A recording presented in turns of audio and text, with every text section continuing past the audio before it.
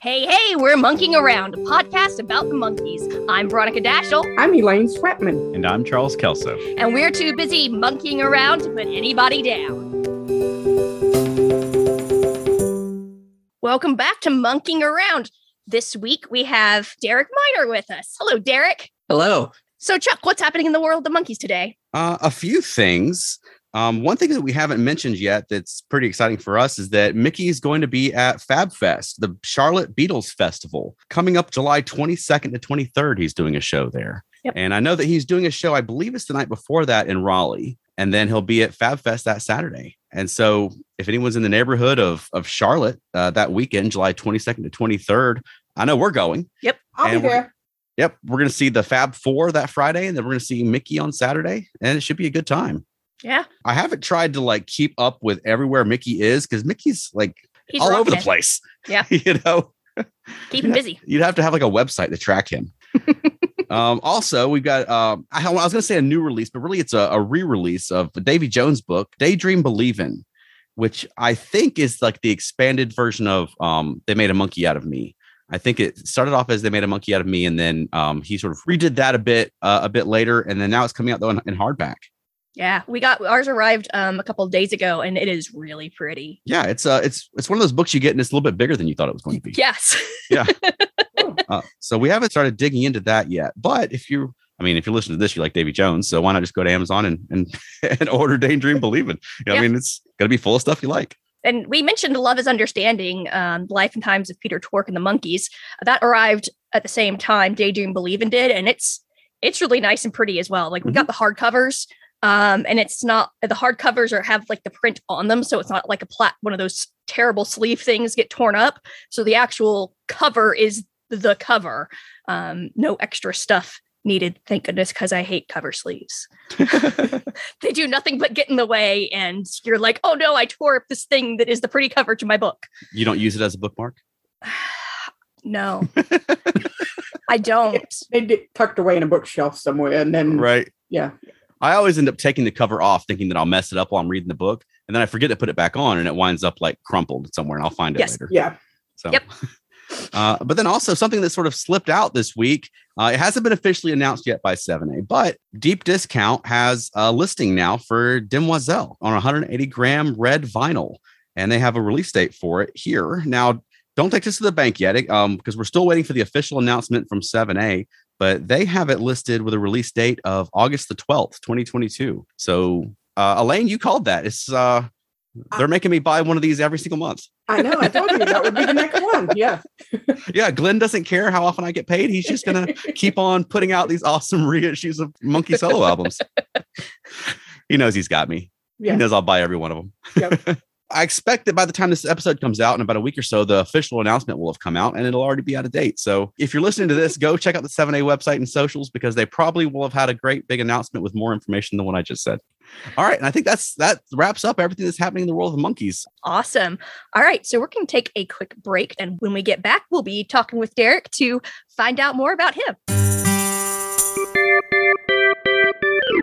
Hey everyone, this is Monkey from the YouTube channel CutOut Bin, and I need your help. In 1967, the Monkees won control of their musical destiny, but did you know they replaced some of the songs in their show with newer ones as well? And in 1969, when the Monkees were swinging over to CBS Saturday mornings, they wanted a more contemporary sound, resulting in more songs being swapped for new ones. Unfortunately, many of these versions were never shown again and are considered lost media. But Monkees fans never give up. We're calling on anyone who may have tape-recorded episodes or even collected film prints. We know some of these episodes were seen in the United Kingdom and Japan. They could be in other countries as well. Do you remember any of these songs from episodes of the Monkees? Bye bye, baby, bye bye, don't wanna make you cry. If I only listen to the band.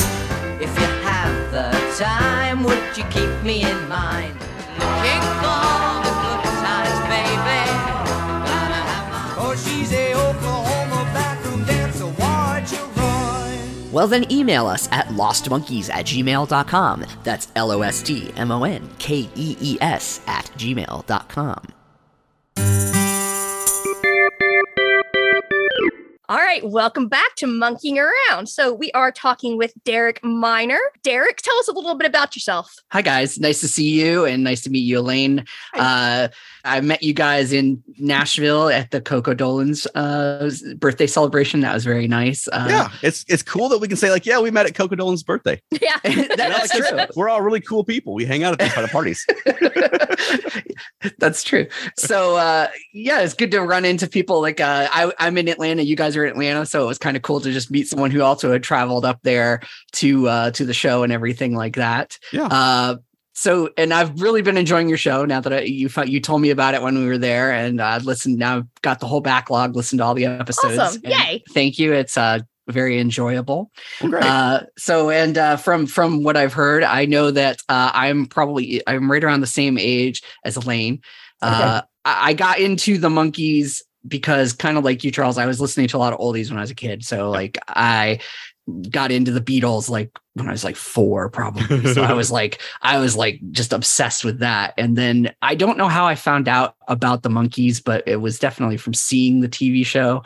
So once my parents knew that I was into that, like my dad had given me his Beatles albums and he had the first 3 Monkees albums. So he gave me those as well. Oh, wow. And then, so this was like a few years just before the big reintroduction through the MTV thing. So it was like, at that time, it was fun. It was interesting because there were really only a few things you could get.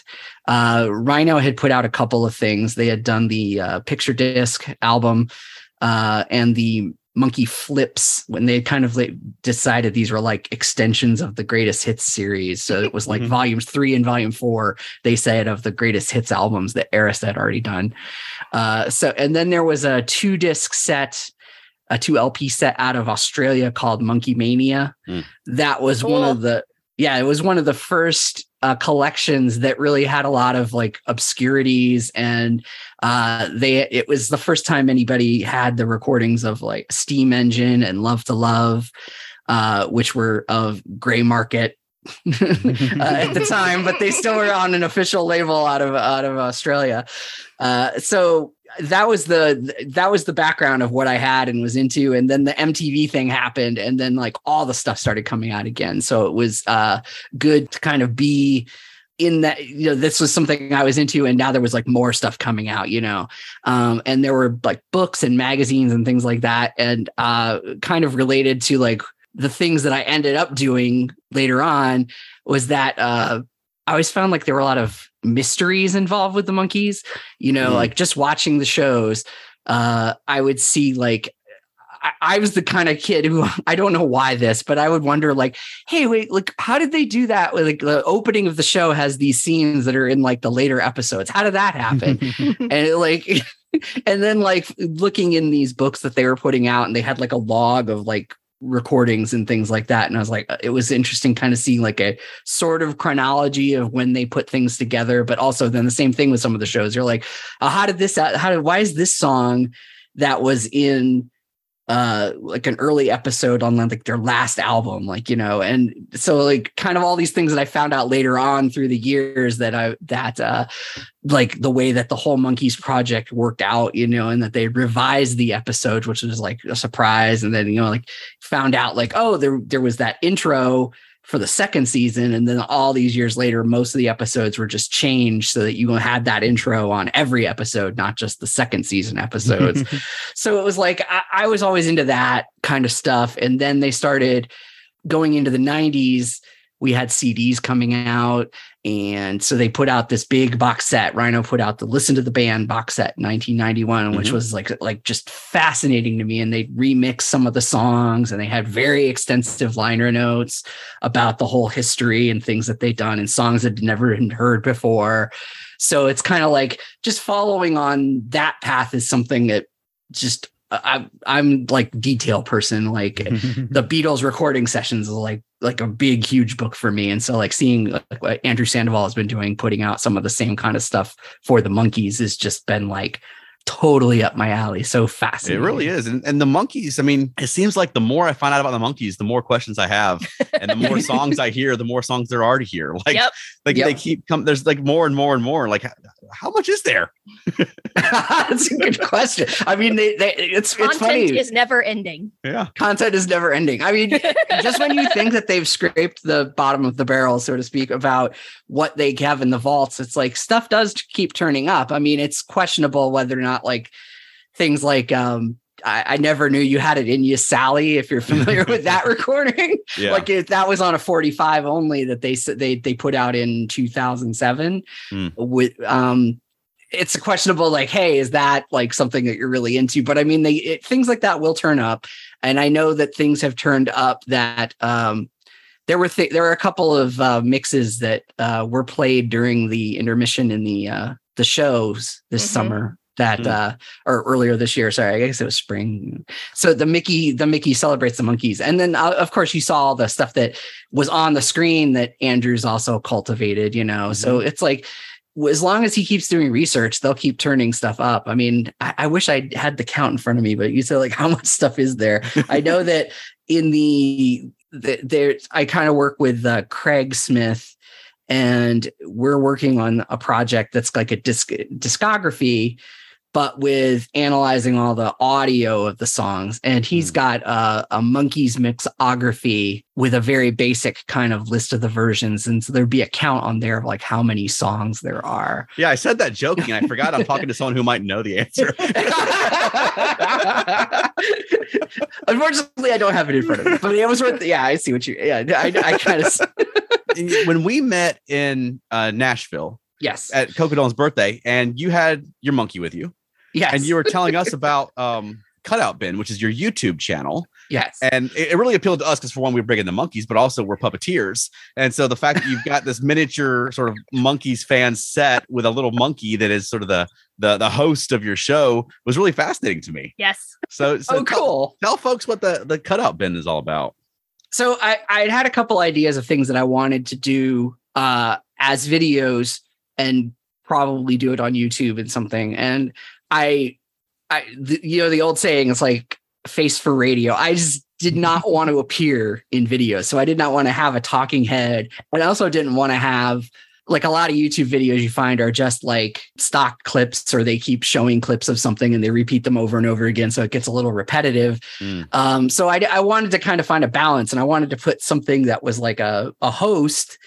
So I had this idea, and it actually took a lot longer to kind of put together than I'd hoped, but I thought like, okay, well, let me get like a mini puppet monkey. Like I just wanted a little, like a monkey doll even, or something, or a stuffed monkey. And then I would make a set and put him on the set.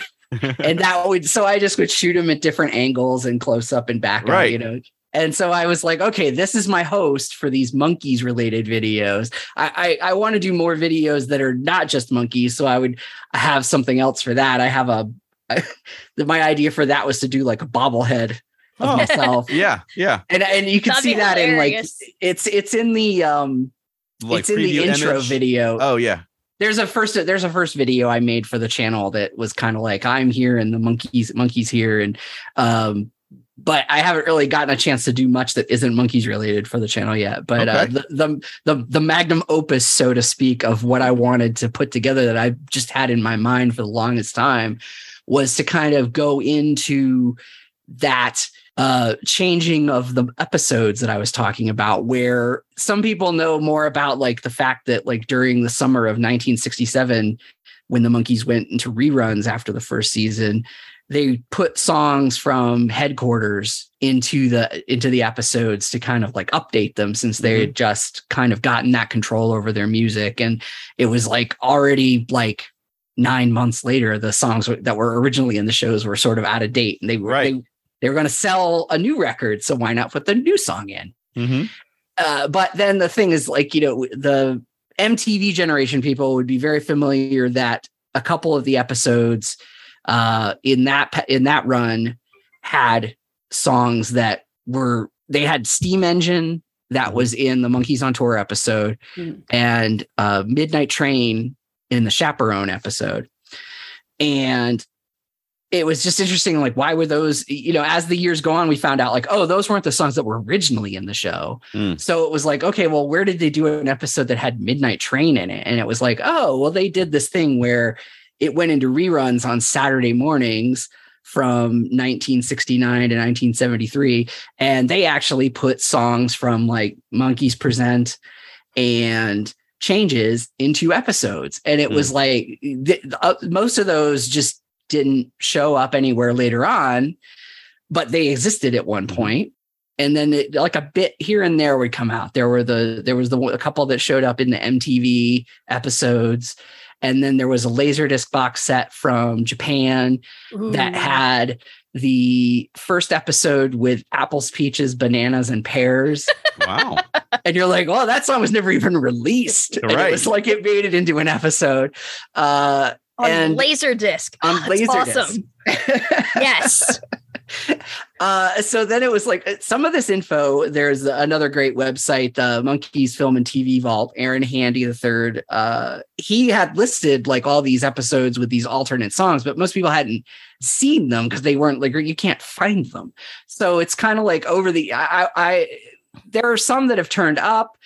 But there's some that just haven't been seen, whether somebody has audio recordings or video recordings that they just don't know about or haven't found or didn't know there was anything different about them, you know. So I wanted to kind of put up a video to kind of like bring attention to that era of things and show that these videos, show that these episodes existed, and then hopefully find some more of them. At a point where you're like, you didn't really know about these, like Andrew Sandoval had actually been searching for a while and turned up some of those episodes on film prints on 35 millimeter film. Wow. And he had those scanned for the Monkees box set, the Blu-ray box set, and they included the excerpts of a couple of them. But one of the things that came up there is that they didn't want to repeat like a song. It's like they wanted to, they could budget to show like one example of a song that had been in one of those episodes, but not like everything that they had. So there was like, he had a print of Monkees Marooned that had Do You Feel It Too in it, but they also had Your Friendly Neighborhood Kidnappers that had Do You Feel It Too, and A Little Bit Me, A Little Bit You, that was left over from the Saturday morning. I'm sorry, for the 1967 version. So it was kind of like a 2-for-1. They used that. Yeah. So when you say didn't have the budget for it, are you talking like space on the disc, or are you talking the music licensing? Music licensing. He talked about this in a podcast about the time that that they would have to go and pay those mechanicals for the appearance of the song every single time they used it. Right. So it was like Rhino was kind of limited into like, well, we can't like do everything, you know. It was like, and they also just, it would have been, if they'd gone into the vaults at Sony and found more stuff, it would have had more time, more money, because you know, Sony was like, we want the episodes that exist in their original versions all nice and pristine that we can use it on television. And it was like anything else was like extra. And it was like, they were like, we'll give you the access for the regular ones, for the regular versions. But it's like, if you're going to go searching for other stuff, they would have had to pay more money and everything like that. So there's like some of the things I found out from interviews that Andrew's done and everything like that. But so he was kind of unloading some of his stuff, and I bought those prints from him and had them transferred so that I could see the other stuff that didn't make it, as well as like the full contents, because they were only going to do they only did excerpts on the box set. Yeah. So like I have these prints, that 35 millimeter prints, like that one, like I said, of Monkees Marooned that has Do You Feel It Too. And it's interesting to look at these. A couple of them have like commercials from ABC in them and stuff. That's awesome. Nice. Yeah. That kind of stuff is fascinating. Yeah. So in that video that I put on YouTube, there's a couple of excerpts from those prints and some of the VHS stuff, and just kind of talking about like, that was like the main project that I worked on for quite a while to kind of get that done. That was like the big thing I wanted to put on there. And so now it's kind of like, I've got other ideas, but you know, like a lot of times, you know, like work gets in the way, and, you know, and then and also it's, like I mentioned, it was, with Craig Smith, we're trying to do a discography book and analyze all the audio for the different versions that exist of the different songs, because they've been mixed and remixed, and when they find new tapes, they do new versions, or they technology upgrades, they can do new synchronized versions, kind of like they do with the Beatles catalog, where they back on the early albums, you know, you had to do 4-track recording, but they would record on 4 tracks and they would bump it up to a new tape and mix it down so that like 1 or 2 tracks of the tape were a mix of something they recorded on 4 earlier. And in the later ones, like Andrew Sandoval's gone back and was able to take like those early 4 and mix them with the later tracks so that you have more options when you're mixing them and stuff like that. Yeah. So that's awesome. And kind of like just Craig was like fascinated with this stuff like I was when I was a kid, and he had started this mixography thing at one point. And then he was doing it on Facebook, and he would like pick a song and just put it out there and like, hey, everybody, let's talk about like this song and like what you hear in the different versions. And he would always laugh because I would go to crazy lengths. At one point he put up Daydream Believer, and he would be, I was like trying to like say it was like the difference in timing when they faded in the alarm clock sound. And he was like, Derek, you're nuts. Like, but when he wanted to try to like write some stuff to go about this, he wanted to put it in print, it was natural that we kind of got together and started working on it. So it's like, it's been a long time coming, and we keep working on it. It's those things that just, life gets in the way, or as John Lennon that says, all too well. Yeah, life is what happens when you're busy making other plans, as John Lennon said. Mm-hmm. Right. So with the missing episodes, you're saying there's probably some that are just in the Sony vault. It's possible. Okay. It's interesting because like one of the things that Andrew Sandoval has mentioned, that when he went looking for all of the episode materials, like the only full 35 millimeter version of Michikojo, the Photoscaper, that's in Sony's vaults is the one from the Saturday Morning that has I Never Thought It Peculiar on it. That's the version that they had in good quality 35 millimeter. So they had to get the audio. I'm not 100% sure. I think the transfer on like the VHS and the original DVD box sets was probably a 16 millimeter print. I'm not 100% sure on that, but it was definitely a different source than they used in the box set. But as far as getting the right audio for the song, I'm not exactly sure. That was one of the other prints that Andrew has, but it's interesting that the version that he had in hand, that was the version that has I Never Thought It Peculiar. It's like got a splice out in it. So it's just part of that song is missing, and part of the scene following it is missing. So it's that's one of the hazards of like collecting films from that long ago, and like who had them and what did they use them for, or did it get damaged and they had to splice something out? Or if you ever gone and watched like a old movie at the theater, it's like there's certain things you never know if you're going to get. Like, is the film going to look all red, or are there's pieces missing? I once saw Let It Be, like when I was very young. They did a double feature at midnight that was like the Beatles, Let It Be, and Yellow Submarine. One of the reels of Yellow Submarine was in German. And there was a section of Let It Be where the film was backwards. So the audio was going reverse too. Wow. Yeah, I go to a lot of like awesome. Like actual film screenings whenever I can of old movies, and like we went to a thing we like to go to a lot here in Atlanta. It's called the Silver Scream Spook Show, where they play old movies and they have a stage show along with it. But one year they were playing now I can't remember what movie it was, but it was a 3D film, and they gave us the option: do you want to watch the actual film even though the 3D is pretty bad, or do you want to watch a digital version? And we all voted for the film, and I think we all regretted it because the 3D was so bad. You end up taking your glasses off and just watching it blurry because it was less headache inducing. But those old prints, you never know quite what you're going to get in those things. I feel like I might have gone off on a tangent though. Like what I was talking about the Michikojo episode, and I forget exactly what you might have asked me about. That's okay. We got awesome information. That was the part. I'm wondering too, like, so if someone's listening to this and they're hearing the story, like there's, alternate versions of Monkees episodes out there that might still be in existence with different songs, and we know what they are. Why not just put those songs on the episode now? What's the difference?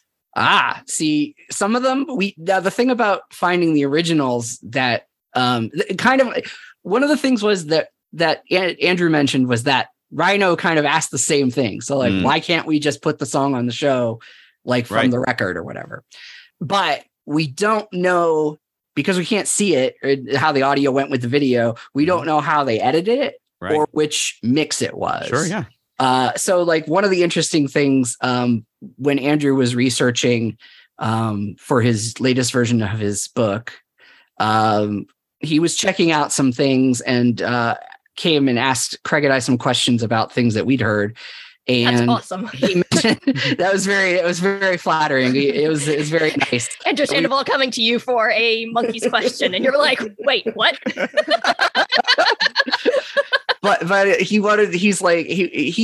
had a version of Midnight Train on one of the box sets, one of the CD box sets, and it was thought to be the version for the episode that was the mono mix. And he was like, he found some documentation or some notes that made him question that. So he was asking, is this version the same one that's in the episode? And so listening to it, you're like, oh no, it's not. It's totally not. The version that's in the episode actually sounds different than the one on the CD. The one on the CD, I think, has a lot more reverb on it. So I don't know if there's another tape in existence that he has, or no, I guess I shouldn't say he has them. They all belong to Rhino. So he actually has to go ask Rhino whenever he wants to listen to a tape. But if there's a tape of that version, or if they'd just taken it from the album, it wouldn't be the same mix, and it wouldn't. And we also don't know like how they might have edited those things to fit time if you're going to place the song back into the show. Right. Right. But I think you originally had asked that. I remember what you were asking. Is it possible some of this stuff is still in the Sony vault? And sometimes it might be, but the ones that turned up in collector hands that Andrew had found and had sold to me were prints from the Saturday morning networks. So like they had gone to ABC or CBS and like then ended up in other people's hands or whatever afterwards. So that's where those came from. And so it's a question of, did other people get them afterwards as well? Did they go to get into collectors' hands and just, they don't know there's a difference? But also some of these things, obviously from, like I said, that Japanese box set, because that was what they had as materials to release those episodes in Japan. They had gotten it somehow. So it obviously came to them through official channels to be used somewhere. Right. There's a couple of things that people have said have turned up in the UK. They know that they've heard it in the UK, but we haven't gotten any quality recordings or anything. But there's one of those episodes with like Listen to the Band was supposedly aired in the UK as late as the 80s, but haven't got a recording of it from anybody, video or audio. But it's at least 2 or 3 people. It's interesting that the early 70s, they were using the tape recorders at home to record just the audio off the speaker of the television. Right. Yeah. And that has actually turned up a couple of things that we hadn't heard before. Oh, really? Yeah. It was someone found these recordings and sent them in to us. And it was the Prince and the Paupers with 99 pounds. Okay. And the Wild Monkees. Yeah. Like, it's like, wow. Yeah, I know. It's like 90. Rejected. And Looking for the Good Times on the Wild Monkees, where they'd taken out Star Collector and used Looking for the Good Times instead. Yeah. And it's like, when you hear them, it's like, it's also like, you could tell that they had to be edited. So it's like Looking for the Good Times has parts repeated and everything like that. So if they had just wanted to like go to the record, you'd find out like, oh, well, this song doesn't match. Like, how did it sound when it came out? And you could fake it and say like, oh, here's what it could have been. Right. But without a source of the original, you never know like how they edited the song or anything like that. Wow. Okay. So if most folks who hear this don't have a private 35 millimeter film collection, but you're saying that even if they've just recorded it off TV or recorded it on audio off of TV, that's useful as well. Oh, absolutely. Absolutely. Okay. Because it's to identify the version. Like, I mean, it was somebody putting a microphone up to a TV, but I could still identify that the version of 99 pounds with some fair confidence is the same one that's on the album changes. And that Looking for the Good Times matches the version that was a mono mix that Andrew Sandoval included in one of the box sets. So we know that the audio, with a fair degree of certainty in my mind, the sources for those, and then that could, if anyone were to try and recreate what it was, if they can't find the actual final print or video recording of any of those, you could try to make a facsimile of it. That's with the right editing and everything like that. Because I mean, there are people who probably would be like, oh yeah, I'll watch a video that's overdubbed with this home recording where the dog barks in the middle of it. But but of course you wouldn't want to commercially release that. And that's another point also is like one of the, at this point in time, I don't think there's going to be a commercial market for any of this stuff for these versions. So it's kind of like something that what we find out is kind of just interesting information for diehards. I don't think anyone's ever going to find a market for it in real life. Like Sony will never, and Rhino will never put out another release that includes more of this material from the Saturday morning versions of the episodes. Because they just couldn't justify it. Even if they put it out like a one-off, like the Saturday morning edits, like with alternate versions of the episodes, do you think there'd be any market for that? Or do you think that's just not probably going to happen? No, I think that would be really hard for them to convince them that there's any, because also like because they don't know where to find these the same way that we don't know where to find them. Cause it's like, I'm picking up from some of the things that Andrew already had done, where over the course of years, he had written to people and done work to try to find these 35 millimeter prints that he had and ended up with 8 of them. So kind of trying to find more of them, to even do a product, you'd have to find more of them, and then you'd have to spend money and the transfers and I don't think mainly just because of the cost involved. Like it's not even a limited product. I don't think would be justified, because everybody got upset about the cost of the Blu-ray set when it originally came out. They're like, wow, that's like really expensive. Right. So that's just an indicator right there of like, you're going to do another release of like a more specialty kind of like narrow product. It's probably nobody's going to be able to convince them to do it. Anything is possible down the line, but I mean, also it's getting, as the years go on, I don't know how much. Seems less and less likely that it'll happen. Yeah. I mean, right now we can't get like a version of the Monkees on Blu-ray at Walmart or DVD or like on a streaming site. I'm surprised that nobody has gone into streaming on it. I assume there must be something about the music that. Oh, I'm sure. Just like Muppet Babies. Muppet Babies. Oh, yeah. Exactly the same situation. Because all the film clips they used that obviously in the 80s, they weren't licensing for streaming. Or even reruns that much. Yeah. They tried. I mean, the Monkees was on Tubi for like one day before it got taken down. So I don't know what happened there. But, that's whatever happened. I did hear something about that. That's an interesting story. I don't know what's happened there. That would be fun to find out. Yeah. I hope that they find a way to get the show out where more people can watch it. Yeah. I mean, this is sort of tangential to what you were talking about, but I mean, in order to build people's enthusiasm for the show and love of the show and new fans, you got to be able to see it. Yeah. I mean, a perfect example of that, Doctor Who. It got popular in America when it was on Netflix. Yeah. And the popularity in America went down when it went off Netflix. Yeah. It's hard to tell someone like, hey, you should watch this show. I mean, it's only available in an out of print $200 Blu-ray set. Yeah. But like, I'm surprised they didn't also at the same time do a basic DVD box set of season 1 and a DVD box set of season 2. Because like everyone would buy that each. And they needed you to buy the more expensive one. Now everyone that wants the more expensive one has got it. True. Now they need, and they already have the recordings of it. I don't understand why it would be so much more money to make the DVDs and sell them each season for like $20, because that's. Well, it wouldn't sell each season for $20. The problem is that they're having to pay licensing all these songs, and those clearances they didn't get those clearances in the 60s for home video. The show was made because there was no such thing as home video at that time, aside from like Castle Films.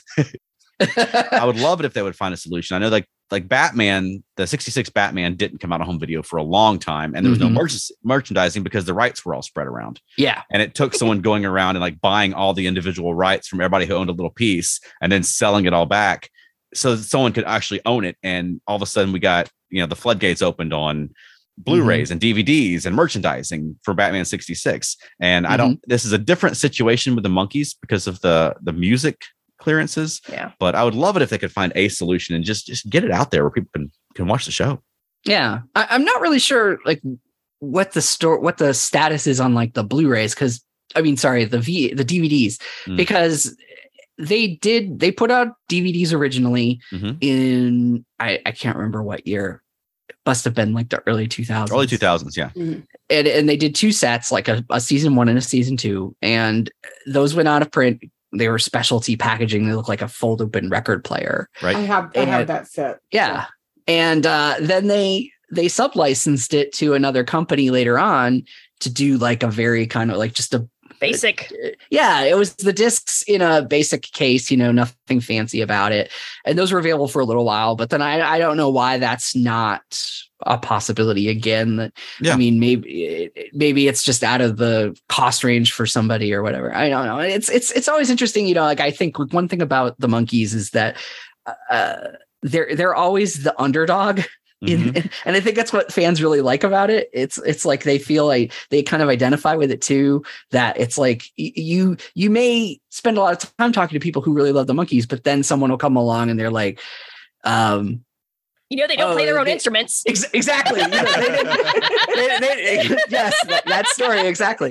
They don't play their own instruments, or the Monkees, whatever. It's like, so there's always I think some questions, especially as the years go on and the turnover at Rhino, that in the 90s, Rhino was the big pop culture reissue company, and they bought those rights for the Monkees material.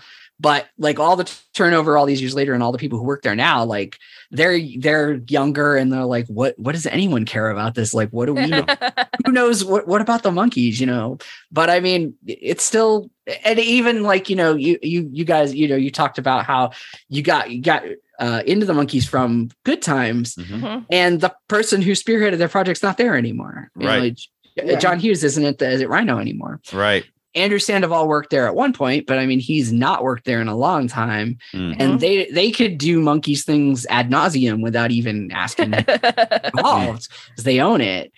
So it's always a thing. It's a nicety that they would want him involved, but they could do whatever they want without him. And the tapes that they have will probably sit in a vault unless they figure out something to do with them. I don't know if they would ever sell them, but I don't know who would be able to buy and store a collection of original audio for the Monkees. And then, in conjunction with what we're talking about, they have the right to do home video releases of the shows, but they don't own any of the materials. Right.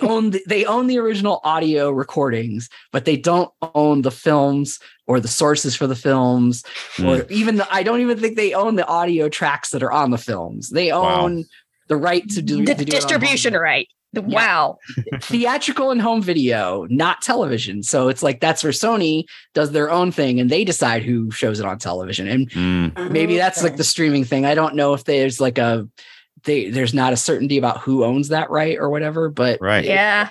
I can see that. Yeah, well, I've noticed all the other shows you can see in reruns, like they used to do with Nick at Night. You can always find the Brady Bunch showing on some TV station channel somewhere, and the Monkees don't get played that often. And when they do, it's on those weird little antenna channels, like WeTV or whatever, that I don't have because I don't have antenna on my TV. But it's hard to find it even to just watch an episode. And I don't even know, on Pluto TV, I don't even know if it's on Pluto TV, and everything is on Pluto. I mean, Doctor Who is on Pluto. There's a whole channel for it. So, I mean, if they could figure out a way to do that, that would be cool. Yeah, I wonder if the reruns are less lucrative if it's also on streaming. If these little channels are less likely to pay for rerun rights when people can just stream it on Tubi or wherever, or on Netflix or whatever the case may be. I wonder if that might have something to do with it. I don't know. I'm just sort of speculating. This is Yeah, it's fascinating. Was it the Decades channel? I recently had read that the Monkees is coming back to. I know it was one of those old channels, or old channels, but the channels that play old TV shows that the Monkees was going to be back on it again. Does anybody remember that? I'm not sure. Okay. It was one. I did see something that, like for the summer, brand new for the summer. But again, it's one of those that not everybody gets, and it or it may be one you can get if you have the antenna thing, or I don't know. So not a lot of people are going to get to see it. Yeah. There's too much to watch. There's too much to watch. There's a lot to watch. But it's always interesting because it kind of bounces around. Like, there was a time when the IFC network on cable was running the Monkees. And if I'm not mistaken, I think they still run Hogan's Heroes. But it's like like MeTV, Decades, antenna television. They kind of, it bounces around and they do it for a little while and they and then it disappears again. And I don't know if it's one of those things. It might be on that cusp of like enough people watching it for a while and then it kind of goes down. I worked in the early 2000s, mid 2000s. There's a network called Ion right now that used to be it was in transition in the mid 2000s, and they were calling it independent television. They were trying to find an identity and put stuff on, and they tried some different stuff. They ran a little bit of the Partridge Family and a little bit of Monkees, but I think it only lasted for like 6 to 8 months, at the most. And then it just kind of like went away again. But it was interesting to actually work somewhere where they were putting the Monkees on TV. Wow. Yeah. What do you do professionally? I work in television. I work at Scripps Networks. And that's what the network Ion used to be a company in Florida that they would broadcast out of there. And so I came up to Atlanta when Scripps came in and brought in Ion into their fold. So I've always been kind of like a video technician person, a little bit of editing, a little bit of technical maintenance, engineering, all that kind of stuff. Okay. So I've worked in a television network since I got out of college. Yeah. That's awesome. That sounds like an awesome job. It can be. It's interesting. There's some interesting stuff that happens, there's always a challenge. It's interesting. Now I'm actually working, like where I work right now, they have the Scripps Network has 2 live networks, Court TV and Newsy. And they are out of Atlanta. And even though I worked for this Ion company for years, they didn't do live news or live broadcasting or anything like that. So like after all these years, like I'm now working in an environment where they actually have live to air television. Like it's getting broadcast out of a studio and they have hosts and they are playing back things live. And so there's a whole range of technical things to deal with, for your technical troubleshooting when something isn't going right. It's a little more, a little more intense. What's the thing? It's like time sensitive, but I was trying to think. It's like forgetting the right word for it, but like you got to take care of it right away. Right. So you're talking about upcoming episodes for CutOut Bin. Do you have anything to tease, or is it too early for that? I don't really have anything to tease for CutOut Bin. There's a couple of interesting things coming up though. That one thing. Should be coming out on, it's been mentioned online, but I think there should be actually an announcement with ticket availability. But someone who knew about the films that I've been working with wanted to try to work out a way to screen something from them. And this is the Mahoning Drive-In Theater. It's in Layton, Pennsylvania. And they're going to do on August 14th, Sunday night, they're going to have a Monkees night. And they have contacted Rhino for the print of Head that Rhino has. So they're going to show the movie Head on 35 millimeter print. Wow. And one or a couple of these 35 millimeter episodes of the Monkees. Like he's trying to decide what he wants to show from the collection that I have. And then he has, I think, a print of card carrying red shoes from another collector that he knows up there in Pennsylvania, which it's interesting. It that doesn't have any differences in it, but it's still a 35 millimeter print of a Monkees episode. So fascinating to kind of just see that projected on a screen, Yeah. There's something different about watching actual film. Yeah. Like we go to, we well, I say we used to perform at a lot of conventions. That's sort of died off with the pandemic. We haven't got back into it yet, but we spend a lot of time performing at little conventions around the Southeast, and they all have video rooms, and a lot of them play DVDs and Blu-rays. But there's one convention, Monsterama, that has a 16 millimeter video room, and everything they play is in film, and it's just a different feel to it watching something on film as opposed to just watching a digital presentation. To me, it's just I don't know. There's something special about it. So you said that's in Pennsylvania. Yeah, Layton, Pennsylvania, the Mahoning Drive-In Theater. Okay. Nice. Awesome. August 35 millimeter at a drive-in. That sounds right up our alley. So I know that one, because it's going to use I am providing at least one print from this collection that I have. I'm going to make the road trip up there, but I that's obviously somebody listening to you might be in that neighborhood, so it'll be easier to do. Yeah, but it's I don't know if you guys make that road trip, but that's coming up. Yep. You said it's Layton, Pennsylvania. Layton, Pennsylvania. Okay, and then what is the date? Sunday, August 14th. Okay, our one listener in Layton, Pennsylvania was like, "What? Holy crap! Yeah, this is my episode." So hopefully, I'll as that. I think they were getting ready to actually put it up on their website. Hopefully, maybe I'll do a video for CutOut Bin that will advertise that, just so that it could kind of just get the word out so people will know about it. And then one of the videos I had done on there, I'd kind of before I got the video out for the television episodes thing that I've been working on, I decided to kind of jump the early and put out a video advertising Mickey's tour, because I had been talking, I'd heard from Andrew that he was the sales hadn't been what he'd hoped. And I was like, well, I'm going to put out a video and try to just convince people they should go to this tour. There's I know you guys were all in from the beginning, we're going, Yes. It was funny when we got back, one of your posts came across the Zilch Facebook group with the monkey, and I was like, hey, I know that monkey. I met that monkey when I was in Nashville. Very cool. Thank you. Well, if anyone's not seen the CutOut Bin videos, check it out. It's worth it just to see the little set, and the monkey has little costumes. He's got a little poncho that looks just like Mickey's poncho. He's got a little Nez hat.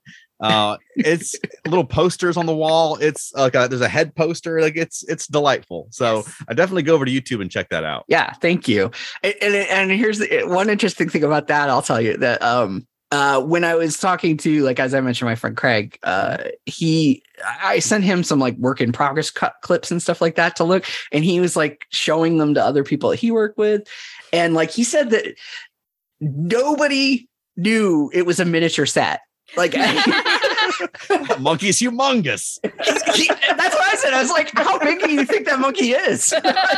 What do you think? I have a life-size monkey back there? He was watching my video, and he's like, why does that record player look funny? Why does that record player looks like it's a slab of concrete? And I was like, it's a dollhouse size, Craig. Where'd you get that cool modern record player?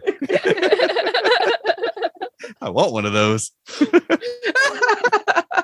That's thank awesome. you. I appreciate it. Yeah. And if people are looking for that, if you go to YouTube, my channel is CutOut Bin. It's CutOut being one word and bin being a separate word. I noticed I tried this earlier before I was going to tell everybody about it, just to see if you just type CutOut Bin, some other things will come up. I noticed somebody has a lot of videos reviewing CDs from the CutOut Bin, which is kind of the idea of where I got the name, right? To kind of point out things that not everybody knows about, Yeah. But if you want the videos that I'm doing to find the channel specifically, cut out one word and then bin is a separate word. And if you put CutOut Bin Monkees, it would definitely come up then. Yeah, I found it earlier. I found the same thing when I was looking for it. I was like, did I get the name of his thing wrong? But I searched for Monkees Lost Episodes, and it took me right to it. Mm-hmm. So that episode seems to have caught people's attention. Your episode's been blowing up. Yeah. I've seen it come across my feed several times from different people. Oh, cool. Yeah. So very nice. Yeah. Congratulations on that. That's exciting. Mm-hmm. Yeah, there's still a couple of leads to follow up on, but hopefully maybe might find some other things. Some people have mentioned they recorded things. I think most of what I've heard about is stuff that was recorded from like the syndicated run from the late 70s or early 80s. But there's always a possibility, like we've had 2 or 3 people, like I said, who actually recorded during that ABC CBS time when they were running episodes there. And so hopefully more people know about that. And I mean, I really want to hear from people in other countries. I'm not exactly sure how to get the word out to people in other places, because we don't know what they showed for all the episodes in England or Japan or whatever as the years went on. So there's always that possibility. And if people have VHS recordings from those countries, it's like, I'll find a way to record to convert them, whatever has to happen. We want to try to get find out as complete an audio record or video record of what these episodes were like. That's the goal. Awesome. So Derek, where can people find more of you on the internet? As we've talked about, the CutOut Bin channel on YouTube, and then also the Mixing Links project that I'm working on with Craig Smith. We're on Facebook, facebook.com/groups/Mixing Links, MIXINGLINKS, Mixing Links. How about you, Elaine? I can be found on Twitter at Monkeeing Around, and we have a Facebook group, Monkeeing Around. Awesome. Yeah. And you keep that full of information. Yeah. Every time I get on Twitter, there's like 6 posts I'm behind. I have to go read them all. I'm trying to keep people entertained. That's all I'm trying to do. A great job. That's awesome. Song of the day. Yeah. Yes. Yeah. I didn't get to do one last night. We were out too late. So. And how about us, Chuck? Earth Station Trek, our podcast about Star Trek. And feltnerdy.com. Yeah, where we do puppet shows, which also includes a Puppet Nez. Mm-hmm. So check us out on Facebook, Twitter, Instagram. Sure. MySpace. There might be something there. I doubt we're on MySpace. I don't think we're on MySpace. We should be. We'll fix that. Isn't MySpace just music now? I don't know what they are. All right, everybody. Thanks for monkeying around. Thanks for monkeying around with us. Be sure to like and subscribe to us on your favorite podcast platform. Check us out on Twitter, Facebook, and monkeyingaround.com. I wouldn't be too happy about that. They'll be back. But we won't.